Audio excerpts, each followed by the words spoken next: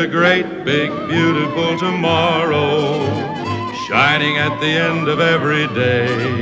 There's a great, big, beautiful tomorrow, and tomorrow's just a dream away. Man has a dream, and that's the start. He follows his dream with mind and heart. When it becomes a reality, it's a dream come true for you and me. So there's a great, big, beautiful tomorrow, shining at the end of every day. There's a great, big, beautiful tomorrow, just a dream away. Welcome to the Progress City Radio Hour. My name is Michael Crawford. With me, as always, Jeff Crawford. Jeff, how are you doing today? I am doing wonderful. Happy to be here. Happy to be with everyone in the new year. It's been a while since we've been with everyone, so excited to be back.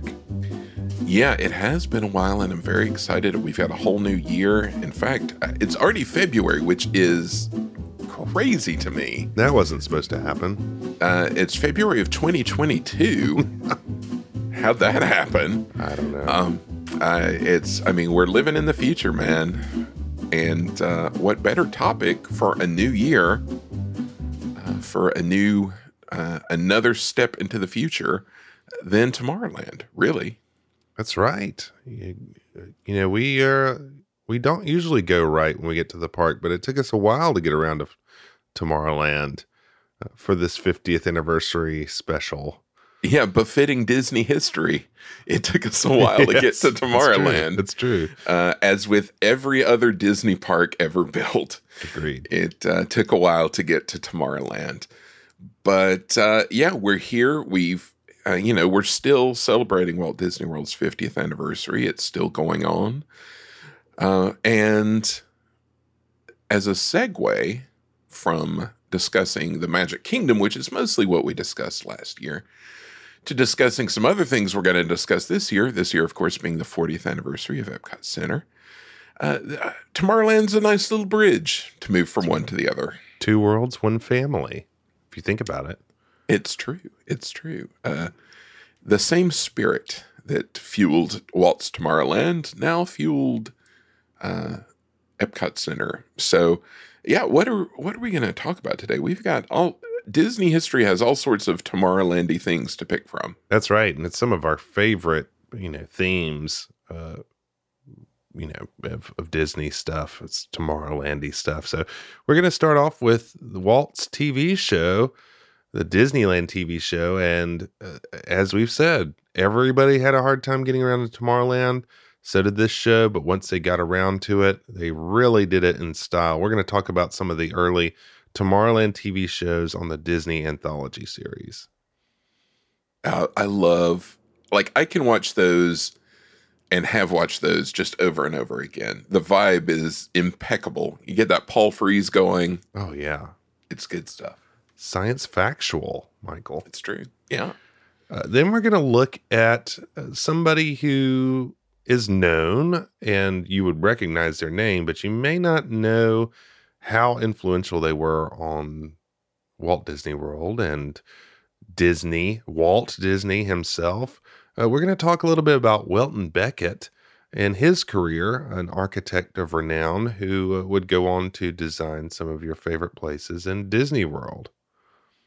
Yeah, this guy had a long career and touched a lot of things but you may not know had anything to do with him. Yeah. And a man who looked to the future himself, just like Absolutely. Walt. A contemporary of Walt's he was. Then we're going to check out Tomorrowland at the Magic Kingdom. There's not much there, but we're going to see what was there and a little bit of what was planned and maybe some of what you could hear when you were there back in 1971. Yeah, this is, the kids are flocking to Tomorrowland. We got to see what the big draw is there. That's right. And we're going to end off, like Michael said, transitioning over to EPCOT. We're going to look at one of the earliest plans for what would become EPCOT Center, the Future World Theme Center. What a name, Michael. Yeah. When they were just kind of tossing around names back in the 70s. And they had these words that they really liked. And eventually they just kind of put them all together to the EPCOT Future World Theme Center. So, yeah, just tagging them all together. You got to love a good theme center, you know. Mm-hmm. Just keep it themed and central. But a lot of good stuff coming up. But as always, we should check in with Walt.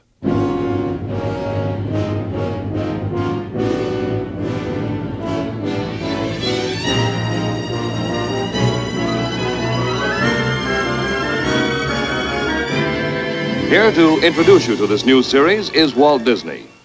In our modern world, everywhere we look, we see the influence science has upon our daily lives. Discoveries that were miracles a few short years ago are accepted as commonplace today. Many of the things that seem impossible now will become realities tomorrow. One of man's oldest dreams has been the desire for space travel, to travel to other worlds. Until recently, this seemed to be an impossibility. But great new discoveries have brought us to the threshold of a new frontier, the frontier of interplanetary space. In this Tomorrowland series, we are combining the tools of our trade with the knowledge of the scientists to give a factual picture of the latest plans for man's newest adventure. When Walt debuted his Disneyland television program in 1954, viewers were promised that each week they would pay a visit to one of the park's cardinal realms. But it wasn't until March 9th, 1955, that the program would welcome its first audience to Tomorrowland via a science factual presentation entitled Man in Space. This was to be the first of 3 space-focused Tomorrowland episodes to be directed by Disney legend Ward Kimball, and their influence would be felt not only in living rooms nationwide, but also in the halls of power in Washington, D.C. At the start, Walt had as difficult a problem figuring out what to feature on his Tomorrowland show as Imagineers would have coming up with a concrete vision for Tomorrowland in the theme parks later on. No Disney production to that point had focused on anything involving technology or the future. The closest thing to science fiction that the studio had produced was 20,000 Leagues Under the Sea, but that was, of course, a fantastical tale set in the 19th century. For help, Walt consulted Ward Kimball. Ward was an iconoclastic animator who had been at the studio since the 1930s, and he kind of liked to color outside of the lines. As Ward told Dave Smith in the 1970s, Walt came to me and said, "You guys are the modern thinkers around here," probably using that term in a snide way. "Can you think of anything we can do on Tomorrowland?" He was certainly a modern thinker. You guys are modern thinkers. Yeah, I like the idea of Ward being like, "Fine, whatever." Right. But yeah, luckily for Walt, Ward had been reading a popular series of articles about space exploration in Collier's magazine.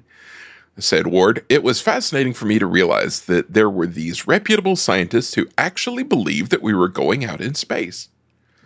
This series of Collier's articles called "Man Will Conquer Space Soon!" exclamation point. These were heavily influential. They were in-depth and written by prominent space experts such as Werner von Braun, Willy Ley, and Heinz Haber, and their illustrations from artists such as Chesley Bonestell have turned out to be really iconic representations of early space travel concepts. These, I feel like even when we were growing up, these images were all over the place. Oh, absolutely. You think about that space station, the circular space station with the, all those ones that you would see. The kind of proto space shuttle. Also, golden age of magazines. Just yes, pick up a copy of Collier's and check out the future of space travel. I know, like a multi-part, multi-year series, like written by these expert guys and illustrated by these master illustrators. Yeah, golden age for sure. Well, like you said, they were very influential, as we will see in regards to this, but just, this was a big deal to helping people conceive of what was going to happen in a real practical way for the American public. Yeah, and I'll talk about this in a little bit, but the public, it's really amazing to look back and see how much the public and the press were highly skeptical that space travel was going to, like, we think of this era as like the rocket age and the space age. But like in the 50s, before things really kicked off, people were really doubting that anything was going to happen. And the government didn't really want to invest in it too much. Yeah. And then, when Sputnik happens, people get scared of it more than anything. So it's like, you think of it in a military application more than anything else. So this was really helpful in kind of bringing about the space age as we know it now. Yeah. I mean, as unfortunate as the Cold War was, one of the benefits was like we probably wouldn't have gone into space as soon as we did if we hadn't have been kicked in the pants by them doing it first. Right. And us being in a panic to keep up, and then that sort of started things rolling. So it's unfortunate that that's what it took to get the government interested. But so we'll definitely get to that because it does play a role. So Ward Kimball and Ken O'Connor, who was one of his layout guys, they started working on this project by revisiting the articles in Collier's and speaking to Charles Shows, who at the time was doing a program about space on KTLA. That's something I would like to see. Yeah. I bet that would be good. Shows started working with Disney on story treatments, but he had issues adapting to the storyboarding approach, which they used for, putting these stories together. So Bill Boucher, who was a sketch artist and a writer at Disney, was brought onto the team to help. They all together put together an outline for the program and presented it to Walt in 1954. In these meetings, Walt and Ward agreed that combining scientific fact with comedic entertainment was the key to cracking the script for the shows and ensuring that there would be something there for the entire family. The facts are fascinating, but if you lighten it up with cartoons or something, said Ward, it would make a complete family deal. Still, he knew the interest that kids had in science. The kids really accept this stuff on space, he said. They really believe it. So he believed in the kids. He knew the kids were into it. Walt agreed that both sides of the coin were necessary. He said, you need a good balance to keep it from becoming too dry and corny. We don't want to compete with Sid Caesar or do that type of thing. We want to do something new on our show. Burn. We don't want that Sid Caesar space nonsense. I don't know what Sid Caesar was doing on this topic at the time. But Walt knew where a lot of the laughs could come from, which was man's own past follies. He said, we are trying to show man's dreams of the future and what he has learned from the past. The history might be a good way to work in a lot of your laughs. People laugh at inventions of the past, such as the guy trying to fly with feathers, because with the inventions and the progress of science today, people feel superior. Man is always trying to invent something so that he doesn't have to work so hard. He is the human animal. I think that is your basis. Spoken like Jiminy Cricket, the human animal. The human animal, maybe that's where it came from. God, I wouldn't be surprised. Walt coined the term. I'll point out that this approach is not only the one that Walt's people would wind up taking in many of these Disneyland episodes that were based on sort of factual things, but it also underlied a lot of the epic attractions built for Epcot Center, and that was 25 years later. Oh, absolutely. This is the playbook. I think of these classic specials that teach so much, but they always include a wacky look at the past. But you look at things, I remember all these little stock footage things they would use, but those also educate, like they educate through humor. But I learned so much about aviation history and all this stuff through this stuff. And we'll think about the gags every time I think about the events, that I know now. Yeah, the guy with the wings, they look heavy, but they are light. That guy. And of course, a train running into a barn obviously needed to happen at some point. But yeah, this is like the template that I always, and like, it's just so ingrained that anytime I think of telling a story like this, you got to start off with the wacky historical like side of it first. That's right. It's perfect for it. And, I mean, they did this even, I think, the World's Fair episode of the Wonderful World of Color. Oh, yeah. I mean, start off with a wacky cartoon look at... Yes, exactly. With wacky clip art. So this is something that they did, and then it carried on, and It's like what made those Epcot shows so memorable, too. That's right. Even in these early meetings, a lot of the ideas that were found in the later Tomorrowland shows popped up. Ward, for instance, proposed a cartoon about Mars and its inhabitants. But Walt insisted that the scientific material had to be presented accurately. He said, "We should be too careful and keep our serious stuff separate. We have to watch it so the material doesn't get corny. I think this parallels the true life adventures, facts, and opening up this world to the people." And that's what it's all about, man. That's right. Well said. At this point, Walt and his Imagineers were already planning the flight to the moon attraction for Disneyland, and Walt thought the tone of this show should match that, a real attempt to depict a realistic experience. By the end of the first meeting, the show had been given the working title of Rockets in Space, and Walt seemed really into it. As Bill Boucher later remembered, Walt was enthusiastic. He walked out of the story room, stopped at the desk, and ripped off a blank sheet of notepaper. He handed it to Kimball and said, "Write your own ticket."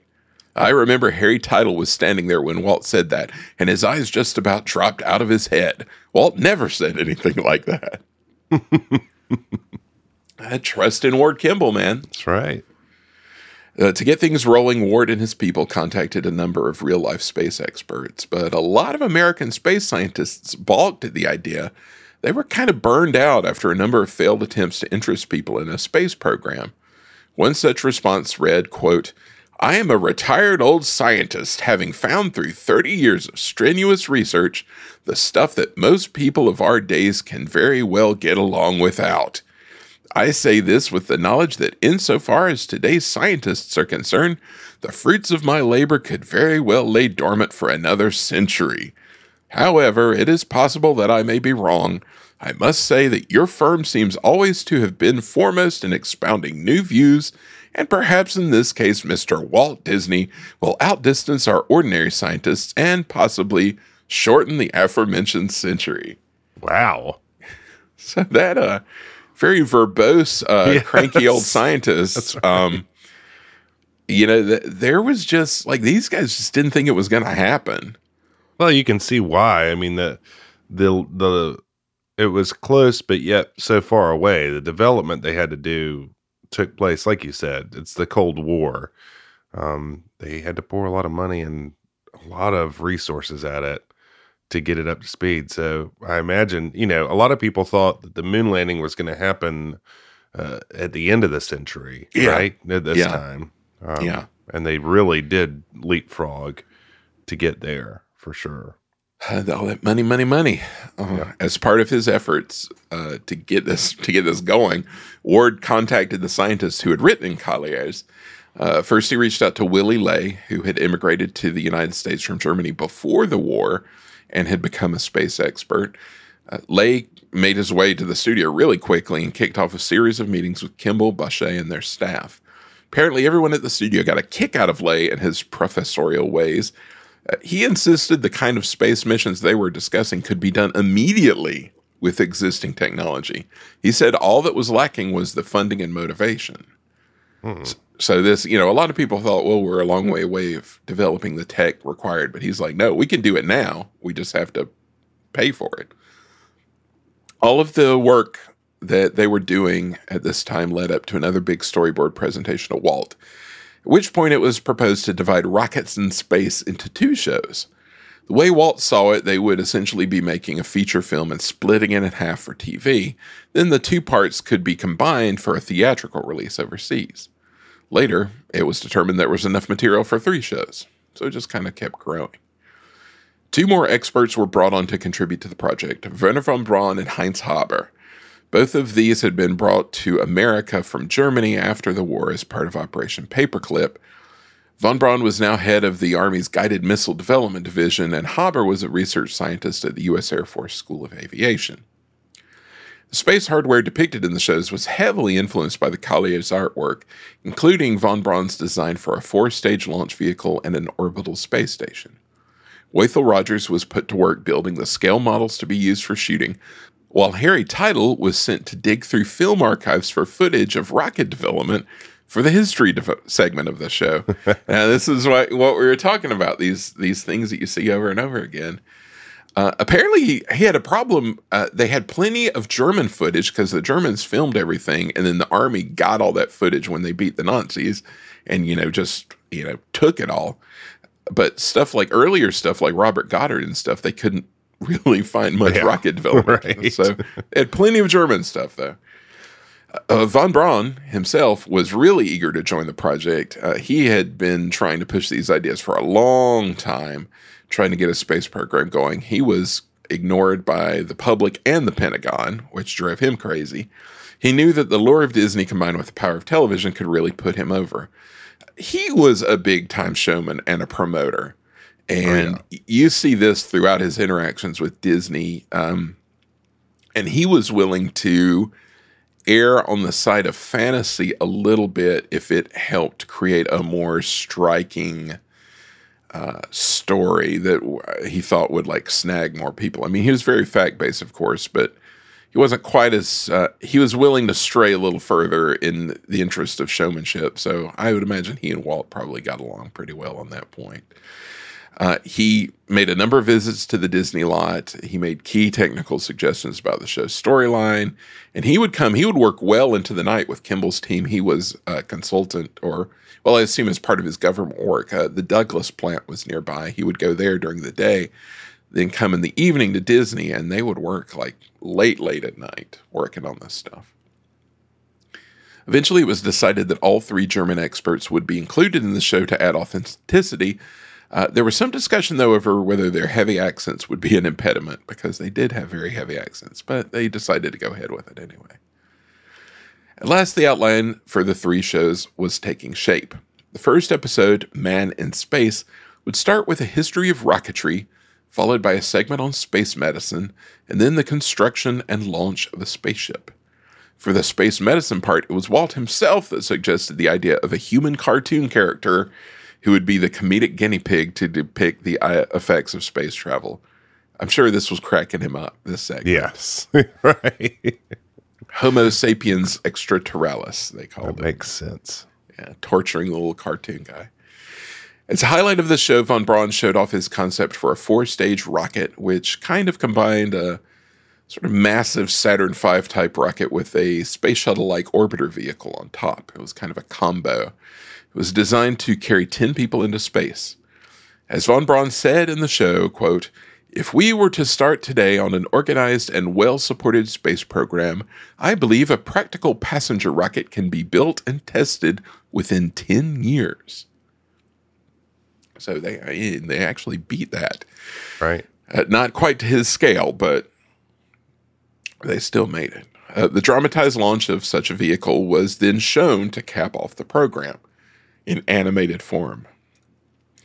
A Man in Space was a success upon its airing, and it received really good reviews. Even old Ike himself approved, calling Walt personally to ask for a copy of Man in Space, which he sent to the Pentagon for the brass to review. Whether coincidence or not, a month after the show aired in reruns that June, Eisenhower made the announcement that America had approved plans for launching satellites into orbit. Based on the public interest drummed up by the announcement, a second re-airing of the show was held in September. There's a funny exchange between Ward and between Werner von Braun around this time, because Ward's like, oh, we're rerunning the show and we're going to do a big hoopla thing about how our show helped make this happen. And Werner von Braun's like, please don't do that. It's there have been a lot of scientists working very hard on this, and they will think I'm trying to take all the credit for this, and it will make me very unpopular. So please do not do that. Savvy man. Yeah, he was a mover and shaker. He knew how to do it. The second show, which was called Man and the Moon, began with another trip into history for a humorous animated history of man's relationship with the moon. This one's really wacky. Mm-hmm. They're really wacky. To depict a modern moon voyage, it was decided to use live action instead of animation to achieve a greater level of realism. A spaceship set was constructed on studio sound stages, and the nearby Douglas company, it lent aircraft seats as well as prototype space helmets for the shooting. Von Braun himself designed the spacesuits that were shown. The program was first aired at the Disney studio for the American Rocket Society, as they were having a convention in LA at the time. This live action stuff really makes me wish Walt had done like a real sci-fi movie. Yes, absolutely. It's very evocative, very moody, and very interesting.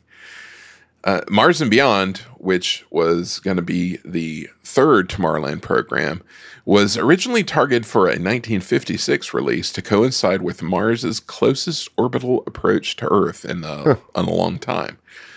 Due to a number of factors, though, it didn't actually hit the air until 1957. In the interim, the government had decided to go forward with the Project Vanguard satellite program, which was chosen over von Braun's Redstone project. The media was also really doubting the possibility of a space program. As we said, a contemporary article in Parade magazine at the time predicted that man wouldn't make it into orbit until 1980. And others were even more pessimistic, like we talked about. Mars and Beyond got bumped in the production schedule when IBM and the National Academy of Sciences approached Disney and the Kimball team to make a film about Project Vanguard. But this too ran into difficulty when real-world events intervened. In October 1957, the USSR launched Sputnik, and this shocked the Western world. As a result, the Project Vanguard film was sadly canceled. That would have been a cool one to see. That would have been cool. Yeah. Sadly, it got sacked. Von Braun was back in the spotlight as his team was instructed to launch a satellite. And in November 1957, he promised to do so within 90 days. Thankfully, he had already completed his story meetings and host segment shoots at Disney, as he was now a heavily in-demand media figure. He recommended one of his colleagues, Dr. Ernst Stuhlinger, to join the Disney team to design the Mars-bound spacecraft for the next show.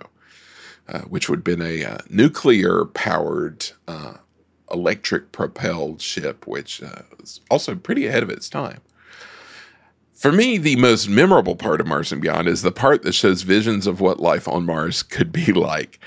While the team behind the show realized that complex life on Mars was almost definitely a fantasy at this point, this segment was included for entertainment value. Kimball sent out a questionnaire to members of the studio's animation training program, asking them to submit concepts for what a Martian would look like. As Walt would ask Kimball when the show was first screened on the Disney lot, "How do you guys think up all that crazy stuff?" Jeff, this segment with its Paul Frees narration is truly iconic. Oh, yeah. And, I mean, I side with Walt. Some of that stuff is so creative and bizarre.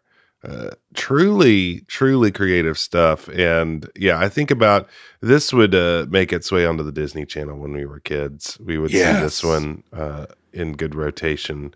Just this little segment, I feel like, was its own thing that I remember. But yeah, this is something that got reused a lot. Just all the little flying frisbee thing that would focus light to kill things, and like the weird plants and all the of one this that's stuff like eating itself. Yes.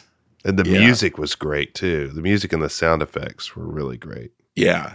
Because they do two different, they do the one that's like wacky, and then they do the one that's very serious with Paul Frees. But like the wacky one where they talk about the, the things from John Carter of Mars and those characters, and then they tell the story of the scientist smoking his pipe with equations coming out. Yes. And then that robot, that awesome black robot, takes the woman away. Yeah, on the and then she turns into a superhero, and there's that parade of like crazy creatures that ends with Donald Duck, like rah, rah, rah, rah, rah, rah. Just an IP sitting out there waiting to be used, the black robot and the lady Can you superhero. imagine if instead of, this is, a long time ago I was brainstorming. I mean, there's like backseat imagineering, like what could you put into Tomorrowland that would be cool? Instead of Buzz Lightyear, you had a ride that started off, you went through the offices, like 60s style offices, and that guy with his pipe would be in an office, smoking his pipe with the equations coming out. And then the ride is just all these creatures from Yeah. from this thing, and like the final, love it. like that final scene is the UFO with the robot running along the outside. Right, right. Oh, so it's so good. There's so much in this one episode. We should also mention this is the episode that begins with Walt talking to Garco. Talk about iconic. I mean, Garco doesn't get much better than that. Garco, who has made many appearances. Garco is, and a lot of stuff from this show is at the Sci-Fi Diner and MGM. But Garco also featured as President Garco in the old Space Mountain pre-show. That's right. President Garco. I always refer to him as President Garco because President Garco said today. You got to wonder if Eddie Sato is partially responsible for President Garco. Somebody with deep knowledge. Exactly. Yeah, that was a deep cut for them to go to SMTV. Eddie Sato teamed up with Mario Lopez on that one, right. and Charlie Fleischer. Charlie Fleischer, yeah. Oh man, such far out ideas really fit well into this show. This one was more science fiction than the first two Tomorrowland episodes, and it's kind of fitting, I guess. The episode ended with the appearance of a flying saucer. From the beginning of the project, people like Willie Ley and Heinz Haber had fought to keep out any mention of UFOs. But Kimball saved it for the finale of the most fantastical episode. So it's kind of like, what will happen tomorrow? Who knows? And due to its timely nature, Mars and Beyond actually had press screenings before its broadcast, and the reviews were glowing. It aired on December 4th, 1957, which was 2 days before the first Project Vanguard rocket blew up on the launch pad. Oops. A month later, von Braun's team... they actually succeeded. They put Explorer 1 into orbit. And this was only the beginning of the American space adventure and really the space race kicking into gear. As von Braun would say when he called Kimball the day that Apollo 8 circled the moon for the first time, "Well, Ward, it looks like they're following our script." The shows had been a great success despite their costs. The three shows together cost $1 million total, which was more than the 3 Davy Crockett episodes cost. Oh, wow. As Kimball later explained to Dave Smith, the crazy thing about these shows was that we had relatively little input from Walt. Because he was so busy with Disneyland, we got away with things I am sure that if he had been writing hard on it as much as some of the other projects that came before or after, we probably wouldn't have been able to get some of those things in the pictures. There were things you couldn't explain to Walt. There were things that he saw later that he just thought were wonderful, but we all agreed that had we put them on the storyboard and tried to sell them, he'd have kicked them out. But once they were done, he could see it. There were a lot of things in those shows that you couldn't explain with a storyboard treatment, so we were fortunate in that respect. Even though he okayed the final story treatments, he went with our judgment for the details. These shows lived on in other formats. Man in Space was edited into a featurette, which played in theaters before Davy Crockett and the River Pirates. Man. Talk about that. That'd be a double bill, man. Yeah. It also received a comic adaptation, sort of a novelization in comic format. Heinz Haber took leave from his university to help Disney with other Tomorrowland presentations, including Man in Flight, Donald in Mathmagic Land, and Our Friend the Atom, which is a good one. Elements of some of these programs were mashed up to create a later episode of Wonderful World of Color called Fly with Von Drake, which is where we saw a lot of this for the first time. Absolutely. That was a favorite as kids. That is really a great one. I mean, it's a lot of material from these shows, but replacing the German hosts with Ludwig von Drake, who actually sounds a lot like them, as a matter of fact. Right. I got to think Paul Frees based a lot of this on Von Drake on Heinz Haber, because he sounds a lot like him. Yes, Yeah. I could see that. Like I said before, it kills me, even with the success of these programs, Walt never did any really hard science fiction in the future, which strikes me as a missed opportunity. I would have loved to have seen other movies and projects with this aesthetic. Well, yeah, and mentioning 20,000 Leagues Under the Sea is the only evidence of their feature stuff. It was so good in its design and scope. You would think that and then you see what they do in the theme parks. You think some sci-fi would be really cool design and production.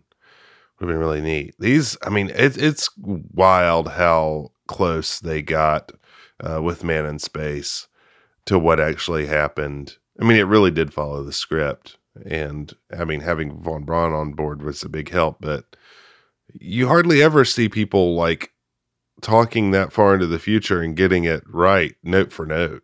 Yeah. I mean, usually stuff is so fantastical and out there. And I mean, it was on a scale probably, I mean, it was there. The fact that the differences were so slight. I mean, the concepts as that they're talking about, on that episode, he's talking about his multi-stage rocket. It's like, yeah, that's pretty much how they did it. It wound up being maybe not as pretty as the artistic representations, but the concepts are sure it's right there. That's right. It's pretty amazing. And, who knows this, doing the research for this got me thinking about what Walt's reaction to the moon landing would have been. And, you really hate he didn't have those extra years.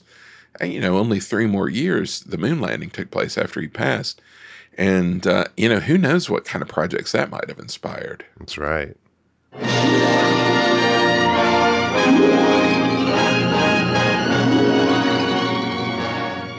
Mission completed. Man has taken his first great stride forward in the conquest of space. His next goal will be the exploration of the moon, then the planets, and the infinite universe beyond.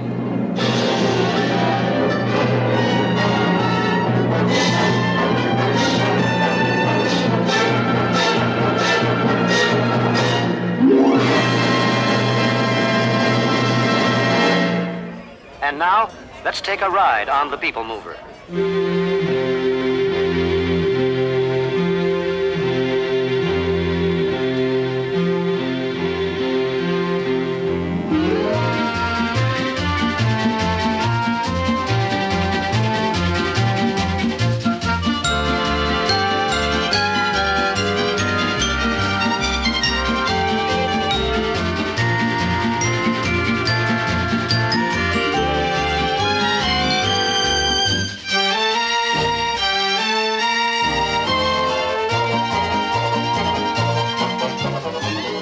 Throughout the 1950s and 60s, Walt Disney would become absorbed in his pursuits of designing themed spaces in Disneyland, which would eventually blossom into his interest in full-scale urban design. During this time, he would befriend and consult with architects and designers that had influence beyond his studio. Certainly one of the most influential of these would be Welton Beckett, who would become a close confidant of Disney's through these years. Beckett was born 1 year after Walt on August 8, 1902 in Seattle, Washington. There he would go on to attend the University of Washington and make a name for himself on the gridiron, going on to play in a Rose Bowl and entertain an offer from the Green Bay Packers. Whoa. Beckett would turn that down and instead decide to attend l'École des Beaux-Arts in Paris. He said he was too small to play football. That's pretty wild, though. Yes. Think of Welton Beckett, architect, in the Rose Bowl. That's crazy. That's right. After returning from Paris, Beckett would go into business with his best friend, Walter Werdman, in 1930. Their first commission, Michael, was a doghouse for a Great Dane. Picturing as like brutalist doghouse. This is a massive futuristic doghouse. That'd be great. Luckily, this led them to building the dog owner's house. And by 1933, the firm was opening an office in Los Angeles. One of their first jobs was to redesign Clifton's Cafeteria, a beloved LA establishment. And in the height of the Depression, they took their pay in Clifton's meals. Michael, would that be worth it? That would, man, I'd sign up for that. I'd have that as a rider in my contract. That works for me. That's right. Love Clifton's. Yeah, I can't wait to go someday. But Beckett's first big break would come in a design competition with 19 other firms to build the Pan-Pacific Auditorium, built in 1935. This convention center would be an important facility for years in Los Angeles, hosting all sorts of events as the only such facility in the area. Its facade was one of the finest examples of streamlined modern architecture, with 4 towers that evoked aircraft fins.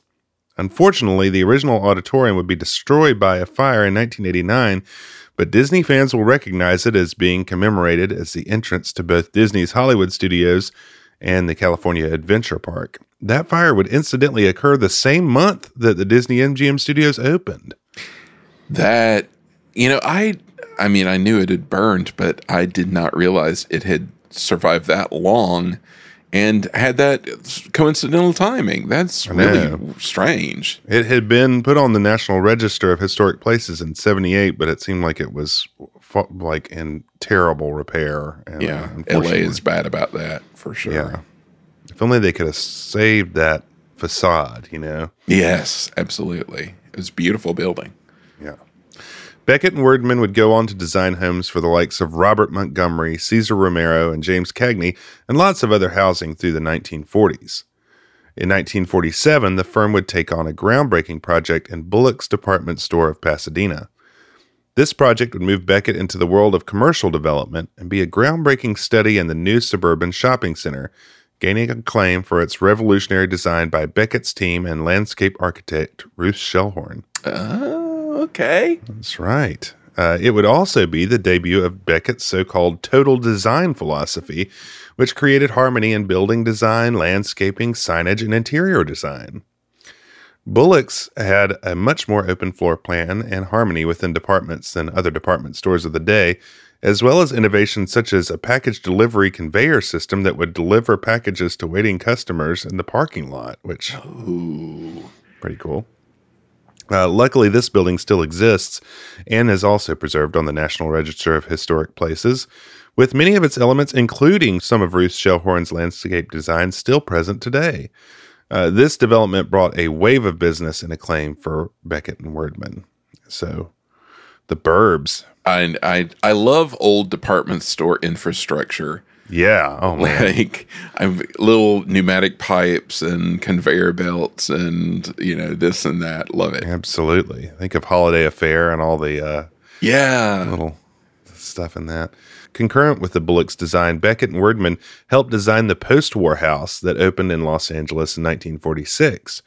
This house was commissioned by developer Fritz Burns and included revolutionary home design and furnishings such as garbage disposals, electronic toothbrushes, UV surface cleaning, home control panels with controls for the entire property, and of course all manner of electronic and kitchen gadgets. The air was cleaned by Westinghouse's Precipitron system. Interiors were provided by Bullock's. In 1951, the house would be rebranded as the House of Tomorrow and entertain millions through its time with proceeds going to charity. So that sounds a little familiar. Yeah, little tease there of things to come. Unfortunately, in 1949, Beckett's partner Walter Werdman would pass away. Though his loss would certainly be immense to Beckett, his fortunes were better than ever. He lived in the Holmby Hills neighborhood in Los Angeles, would have a neighbor and friend in Walt Disney. By the time Walt was designing initial plans for the Disneyland park, still in Burbank on the Riverside Drive lot, he had decided to work with the firm of Pereira and Luckman, themselves no slouches, having recently designed the CBS television city development. It was Luckman who introduced Walt to Buzz Price and started a partnership with the Stanford Research Institute that would last for years. Also, C.V. Wood was the head of the Stanford Research Institute. Okay. But the two parties came to some difficulties, and Walt again asked Beckett for advice. Beckett encouraged Walt to have movie set directors and studio workers design the park, which would lay the template for the success of Disneyland and WED Enterprises. Walt would come back to Beckett closer to the opening of Disneyland to ask for more advice. Jack and Bill Evans had been tabbed as landscape architects, and with various WED designers being art directors for various lands, Walt was concerned about the layout of the park and the landscape design providing harmony between the lands. Beckett recommended Ruth Shellhorn from his partnership in her and many Bullock's department stores, and Shellhorn would come in to design a lot of the connective tissue in the Disneyland landscape design that would be replicated later in all the castle parks. And, I mean, her design work is essential to the Disneyland experience. Yeah, hugely influential. And, especially in those early days when there was a lot less build out in the park, you had to have that landscaping there to tie everything together, or it would have really felt sparse. Yeah, stuff like the entrance and the town square, the train, the hub, all that stuff is very Ruth Shellhorn influenced. Beckett had turned down the Disneyland job, but was certainly in no need of extra work. During the 50s and 60s, he would work on transforming Los Angeles through buildings such as the Capitol Records Building, the Los Angeles Airport and Theme Building, who he worked on with Pereira, the Los Angeles Music Center complex, which is incredible, and tons of hotels, including the Beverly Hilton. Beckett's reach in this time would stretch across the world in commercial and tourist development, including the Baghdad and Cairo Hiltons, the Hawaiian Village in Honolulu, and the Canyon Village in Yellowstone National Park. His firm would also build many venues, including UCLA's Pauley Pavilion, the Nassau Coliseum, and the Los Angeles Memorial Sports Arena. Man, that's quite a resume. That's right. I mean, wow. I think of Don Draper, too, with all those Hiltons in that time. You know, they were yes, totally. They must have been friends. Rubbing shoulders, yeah. Beckett's major project during this time, however, was Century City, to be built on what was once ranch lands for movie star Tom Mix, and later the 20th Century Fox Studios and backlot. It was a 260-acre tract that was bought by the Aluminum Company of America in a deal with Fox for $43 million in the late 1950s. The plan was to develop a city within a city, and Beckett was tabbed as the planner and architect of the development. The Fox land was cleared, including priceless backlots and studios from the golden age of film, and what was at that time the largest privately funded construction project. Which sounds familiar as well. Yeah. But yeah, watching those backlots get just bulldozed is brutal. Painful. Yeah. This is the era when that was happening all over, and it's so tragic. Really. They take their big, tank with its huge screen and just knocked it down, Luckily, the trees survived, and they were all transplanted in what was the largest transplanting event in the history of Southern California. So that was good. They kept the trees. Beckett imagined a development that would separate people from their cars and provide a complete living experience that was pedestrian-friendly, and provided park-like design with high-rise offices and living units for up to 12,000 people. In an interview with the LA Times, Beckett claimed, quote, "Decentralization is passé. Suburbs as we know them will soon be things of the past. Mass transit has broken down. People are spread so far that you can't get enough of them together in one place to make large conveyances pay. And freeways aren't the answer. There's no practical way to design freeways that will carry today's traffic. The best answer is the satellite community, where offices, factories, and shops will be within walking distance of the home. A network of these communities could be connected by mass transit and freeways." So that sounds familiar. It really does. Yes. That sounds nice, too.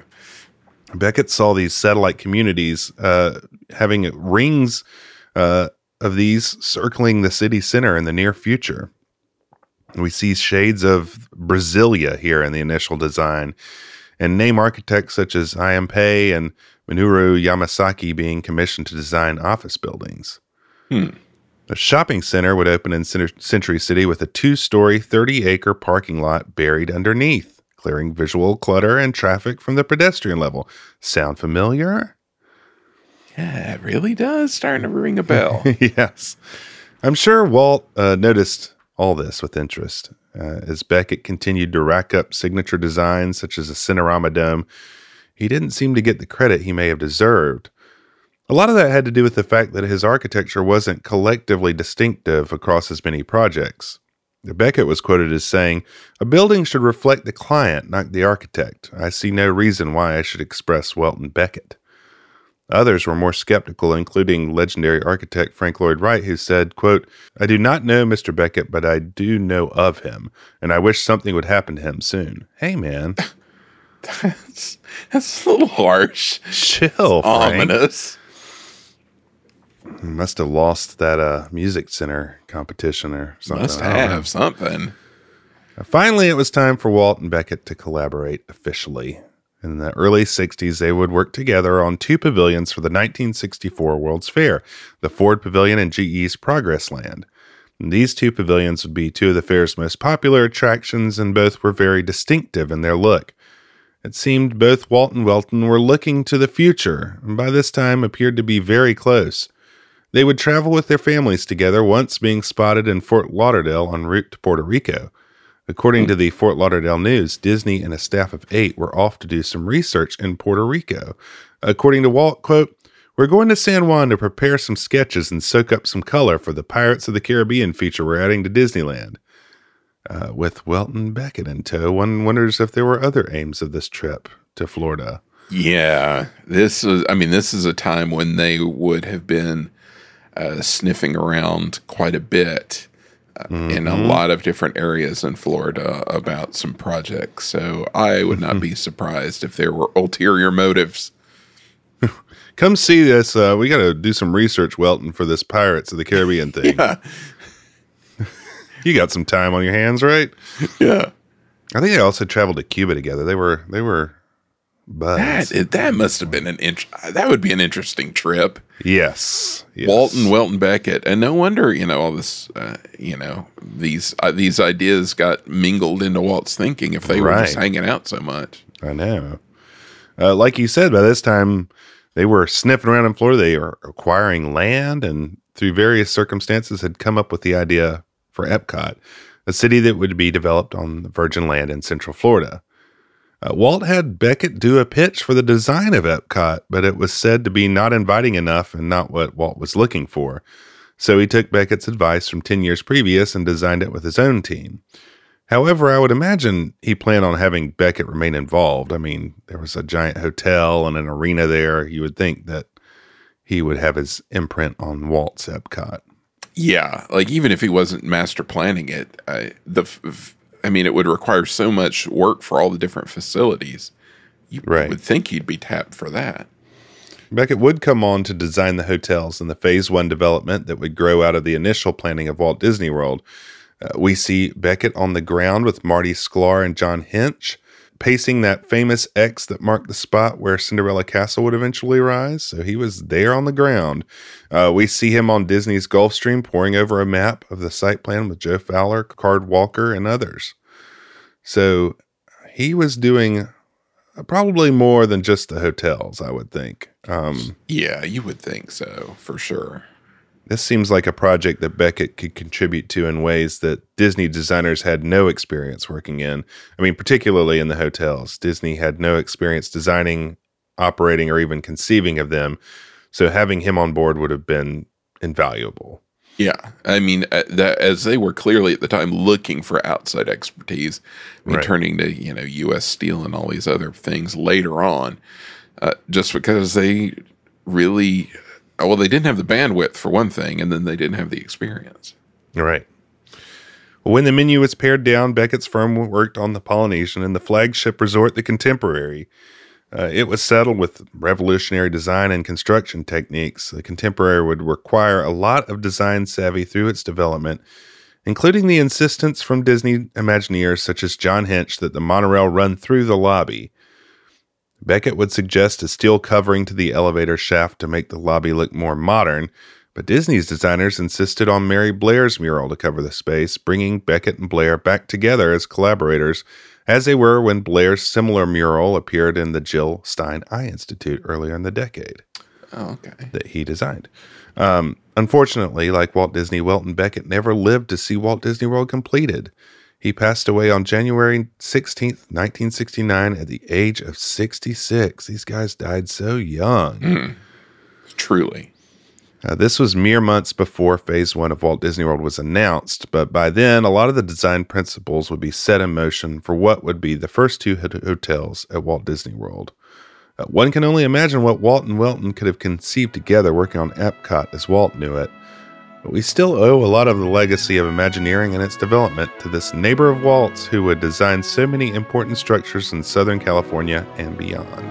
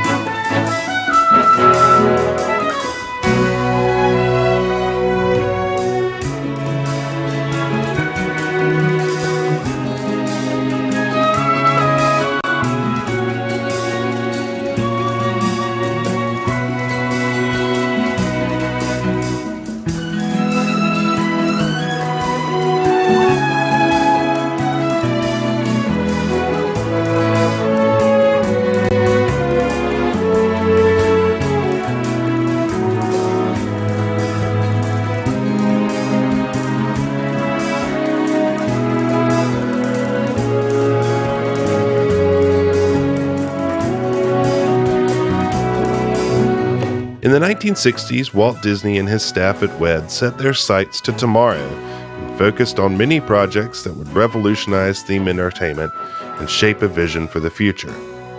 Artists and engineers created audio animatronics using state-of-the-art technology developed by the space program.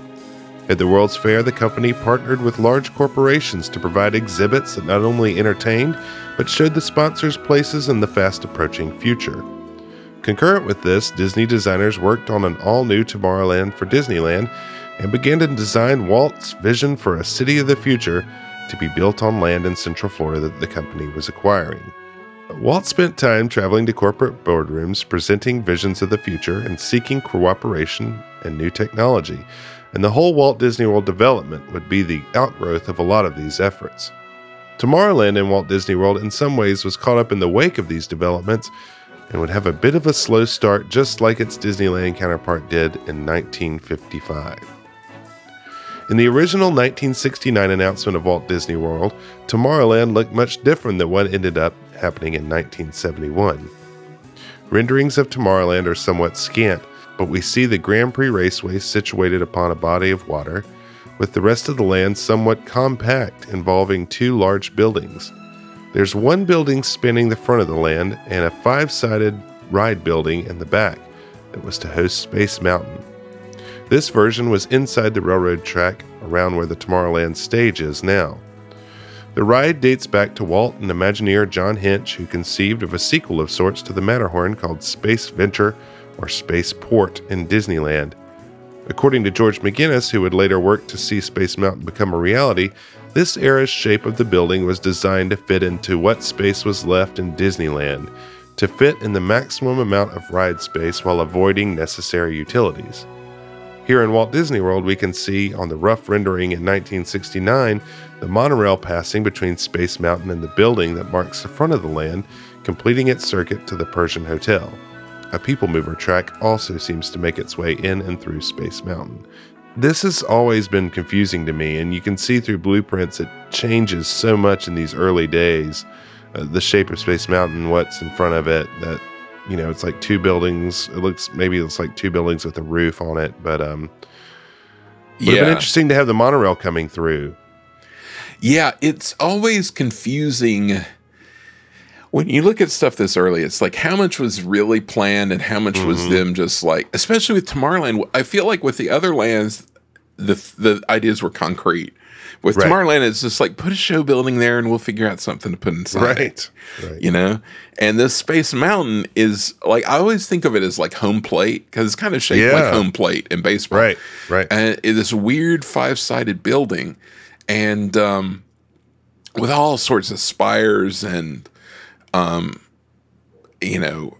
tracks everywhere and all sorts of stuff. And you had people mover winding everywhere. You had the monorail going through and you had the train there. And a lot of intrigue about what this could have been. Right. Well, Space Mountain would prove problematic to engineers and architects who had a hard time designing the appropriate structure and using computers and the technology available at the time to design track layouts and proper safety and capacity concerns.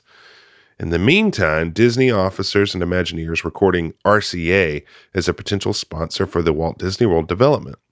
The two companies had once begun a potential collaboration on a development in South Florida that was a significant step in Walt conceiving of the Disney World property to begin with. Now, after his death, Disney and RCA were collaborating again on a communication plan that would be property-wide and called WEDCOM. WEDCOM would have been way ahead of its time in its development, and a major part of the original Tomorrowland would have been its communication center for the whole property, where guests could see the heart of the operation for themselves. This would have been really wild. I mean, it's kind of like, in part, a lot of the kind of magic band / even the reservation system now, stuff to help them deal with staffing and crowd control, like way ahead of its time. Yeah. When you read the proposal for this thing, like the ideas that they had, it really does. It is very much of the modern era with like magic band and like, I don't know what they call it, but like routing things to points where, where there's a crowd, where things are backing up, you sort of focus your resources on that. Like, oh, there's a line for Space Mountain, so we send like a marching band over there to entertain people, like while they're waiting in line. And the same thing that gets you into your room, you can charge your food to when you go to the food court or something like that. Yeah. And a lot of it's stuff that's kind of funny, like, oh, you'll have an AM FM radio in your room, and you'll have 13 channels on your television, stuff like that, like closed circuit TV for Disney World. And a lot of this stuff panned out, but it wasn't quite in this like overarching like branded system. Like a lot of it did happen though, but some of it is really far out. Yeah, the closed circuit TV stuff cracks me up. It's like Jimmy turns on the security channel, where they're showing the cameras showing the property. It's like the deterrent to bad behavior is just looking at the closed circuit the security cam. This is what we can say. Yeah, one of them has like, Mom's glad that she can turn on the camera that has a live feed of the playground so she can keep an eye on Jimmy. I'm like, oh, that wouldn't go over well today. Yeah, if only. But imagining this big communication center that's, you think at this time they're still thinking about building EPCOT, and it would be for all of it, and people could go in the Magic Kingdom and see this big communication center. Pretty neat. Like it would be the thing that ran the entire like Vacation Kingdom and EPCOT, and you would be able to go in and see it. Like a lot of these early sponsorship deals that they announced, like right at the sort of big unveiling, like I guess it was 1969 when they sort of like, this is Disney World and what is going to be. And a lot of the technological tie-ins were tied into, and they will also have a Tomorrowland attraction.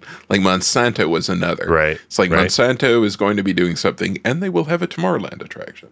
That's right.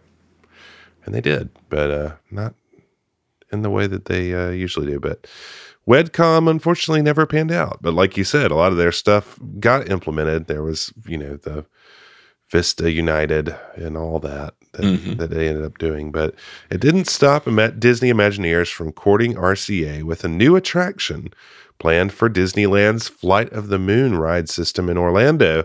Disney suggested a show called Alice in Computerland, and later RCA's Computerama for the theater in Tomorrowland that would simulate a journey into the computer. Talk about ahead of its time. That would be something else, man. And this famously did not go over well with RCA. There was a meeting with John Hinch and Marty Sklar where they just totally got dissed by the RCA board. Yeah. Turns out RCA was going to sell their computer business, all of which would result in RCA's sponsorship later of Space Mountain. Incidentally, their computer company, Univac, which was owned by Sperry later, also ended up sponsoring EPCOT's Astuter Computer Review in 1982, which used a lot of the aforementioned concepts. But what about Tomorrowland? Yeah, it's wild that, the idea of this sort of nerve center, everything that runs Disney World, is when you see the art from 1969 of what this was going to be for WedCom and Tomorrowland. When they did a Astuter Computer Review at Epcot Computer Central, they literally took that artwork and did a draw over and replaced some of the things that are being shown on the screens. But the artwork is exactly the same. So they had this in their back pocket ready to go for Epcot. Pretty much. And it was perfect for Epcot. And perfect. Well, in Tomorrowland, it seems like the designers were left scrambling, but a menu was finally put into action. Gone for now were the plans for Space Mountain, and an early handbook for Walt Disney World lays out what was planned. Interestingly enough, the headline attraction, according to the handbook, would be 20,000 Leagues Under the Sea. And I'm curious what that's about and when it changed to Fantasyland. Yeah, I've wondered that too. This, this document is the big draw of Tomorrowland, 20,000 Leagues. So I don't know when that happened. That's an interesting mystery to try and unravel. It was a nomenclature change more than anything, because 20,000 Leagues was where it was. Yeah.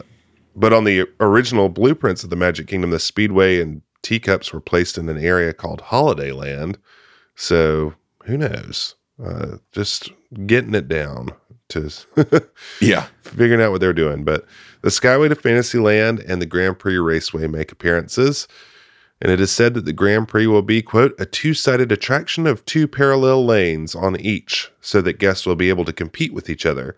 A controller in an elevated tower will dispatch the cars, while a special effects system recreates the sounds of an engine roar. How thrilling. You didn't need special effects for those engines. Yeah, I think, right. For the front of the Tomorrowland came 2 attractions from the new Tomorrowland in Disneyland. Flight to the Moon in the theater where Alice in Computerland could have gone, and the Circle Vision film America the Beautiful, Monsanto. There you go. Hungry denizens of Tomorrowland would have a few places to grab some food.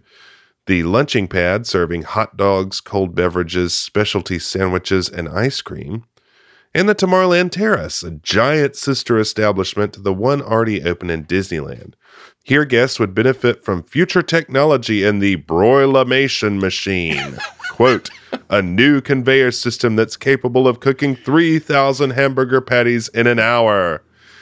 Michael, this really makes me wish for a John Henry-esque short film about the rise of the broilamation machine. Oh, that cute. That would be great. Oh, we need to get Eric Goldberg on that. That would be amazing. Battle of Broilamation. Just their excitement over the Broilamation machine kills me. Their whole thing about industrial cooking is always funny to me. But this is like the tops, like just giant conveyor belt. I want to see the Broilamation machine. It's like tank treads with burgers on them. Right. Also, like its Disneyland counterpart, the terrace would feature live entertainment and a hydraulic stage that would have the bands rise into the room to entertain guests. Young groups of musicians will play and sing the up-tempo tunes of the day. The Tomorrowland Bandstand was always something that amazed me as a kid, from that Pirates of the Caribbean to the World of Tomorrow special. Mm-hmm. And for the longest time, I didn't really realize that Walt Disney World had one of its very own. Yeah, same here. I don't even know how old I was when I realized that it did the same trick. Just because they didn't highlight it. Yeah. I mean, that one in Disneyland is really sweet because of the design, and it has the little planter on top. So it's just like a little extra, but they couldn't do that in Florida with the rain and all. It has to go inside. Also promised in this document was in 1972, the Wedway People Mover to be built on a climate-controlled pathway. So that was coming soon, they thought. Well, guests who came to Walt Disney World for its opening, hoping to don their astronaut suits and travel to the world of tomorrow, would have probably been left wanting. The 2 large buildings flanking the entrance pathway would be closed for the first month or 2 of the Magic Kingdom, with their giant futuristic fountain pylons and people mover pathways already constructed, just dead ending into the end of the building, which I always think is funny. They're just kind of like people mover holes. These entrance pylons were so great, and I really mourn their loss. Yeah. I mean, they were just so imposing and really gave that city of the future feel really nicely. Yeah. I feel like they're like the real, design element that popped at that point. And of course, they would build on to Tomorrowland as they go with great things. But yeah, without it, it's like just not, it's not the same. Yeah, very nice. The contemporary resort would set as a fitting background into the land in its initial phase and loom over the limited offerings. And this was really the one successful attempt to have the hotel mirror a land in the Magic Kingdom. As with its location, it just looked like a legitimate extension of Tomorrowland. That was just really great design, how they did that. Yeah, it was. I mean, it's almost like a faux weenie, because it's not even part of the land, but it's like really great backdrop to the land, and really gives a very deliberate like extension of the space. Like, this is Tomorrowland. This is like it. And you can still kind of see that like across the hub, like looking from the Liberty Square Bridge, it still kind of shows up. But in these early pictures, without the Rocket Tower Plaza or the Astrojets or whatever, it was striking. Yeah, it really was. And especially with, even the landscaping not being overgrown or anything. Right, It's just really looms over things. Guests could board the beloved Skyway to Fantasyland and soar above the Grand Prix Raceway, which was also open on opening day. There they would enter the somewhat thrilling transfer station, which would turn their Skyway gondolas for a flight over Fantasyland. Man, I have some real fond memories of working the transfer station out there and with my little water cooler and a fan. Sometimes every once in a while, the rare person would get stuck out there. You would have to just push them through. Oh, man. That's rough. I sat there thinking, most of the time I was out there, because I worked there in the summer, I was like, why couldn't they have built the Matterhorn here? I would be like standing in the Matterhorn. This would be great. That would be so much better. Instead, I bet. Yeah. Ugh, anyway. The space bar and lunching pad would serve up snacks and quick meals, but by far and away the biggest thing in Tomorrowland was the Tomorrowland Terrace, which stretched via hexagonal architecture over the length of half the land. And the entertainment was hot stuff, Michael. Oh, yeah. Oh, man. Oh, yeah. The music of today. In the early years, frequent guests on the terrace stage were several groups, including Dallas Soundtrack, which I believe is the band that appears on the Magic of Walt Disney World movie, where you actually see the stage in action. Yeah. But there was also Tomorrow's Sunshine and Cricket as well. I want to hear some Cricket. It's such an evocative name, and yet I don't really know what it would have been like. So I probably know what it would have been like. It would have been like, joy to the world. Or True. Exactly. whatever. Another band that shared time between the Fantasy Fair stage and the terrace was Nick Russo's Gabriel's Brass, who had a 10-year contract at Walt Disney World. Whoa. I know. Russo was a trumpeter of great renown. We talked with Pat Terry about all these people who came. His father was one of them. These people who had worked with everybody. But Russo had made his way through the Las Vegas hotel circuit, playing with Frank Sinatra, Tony Bennett, and Sammy Davis Jr. While he was playing in Miami for the Jackie Gleason show, none other than Ethel Merman gave him the nickname Gabriel, and they would appear together playing the song Blow Gabriel Blow. Oh, man. Wow. Russo would go on to start his own record label named Gentry Records, releasing a few of his own records. He had a real Herb Albert feel. It's just beautiful brass music. Michael, this is proof that I was born into the wrong time. If I would have walked into the Tomorrowland Terrace and somebody was playing like that, I would maybe never leave. I would just be broilomating all day.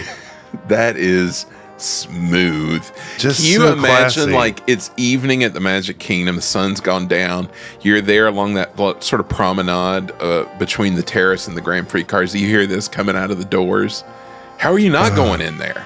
It's just so glorious. So good. The sounds of Gabriel's Brass and the smell of the Broilermator. They were really going for it on their entertainment offerings in the first 10 years here. And it continued on. They got a bunch of people for EPCOT, but these groups were just no joke. Yeah, and this is a burger joint. And they've got these guys in there. Right. Oh, so amazing. Oh, yeah. Well, during the 70s, Walt Disney World would also take on the Disneyland model of having name acts play the park and the top of the world at the Contemporary. A few notable acts in those early days were Friends of Distinction, Grazing the Grass, and the Grassroots. Oh, man. I know. Playing the Tomorrowland Terrace. That's wild. Even Bocephus himself would take up residence in the Tomorrowland Terrace. None other than Hank Williams Jr. would appear there as part of Walt Disney World's Country Music Jamboree in 1973, another event that I missed. Can you imagine? Well, I can take you there via an article in the Sentinel dated September 23rd of that year, which profiled Williams and his stint in Tomorrowland in great detail. I will share a little bit of this. Quote, hamburgers and hot dogs, soft drinks and French fries. The audience at Disney World is eating them up. The lines at the Tomorrowland snack counters are 6 deep. They're just plain folks. These country and western music fans who've come to see Hank Williams Jr., son of the man, the late Hank Sr. Williams's band, all gussied up in blue suits with white hearts and musical notes on them, is a good old country boy collection if ever there was one. Except for one. The guitar player in the back row is taller, better looking, more bored than the rest. When he isn't turning around to check out the passers-by, he's yawning.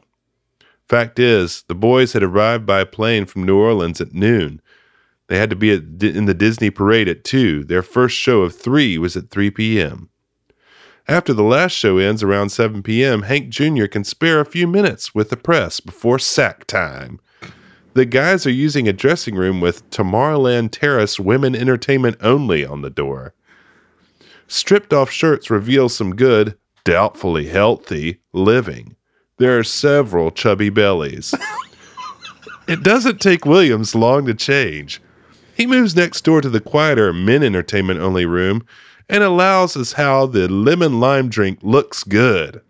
Someone gets a cup for him. He's not in the least good looking. The hat he'd worn on stage covers a premature baldness. He's quite nice, but he is tired. He's toting a small suitcase and a clothes bag with his costume. Man, a little salt from the reporter here. This is like overcompensation for the articles that they did about the ambassador ladies. Yes. Like, oh, they criticized us talking about how hot the ladies are. We'll write about how hideous Hank Williams Jr. is.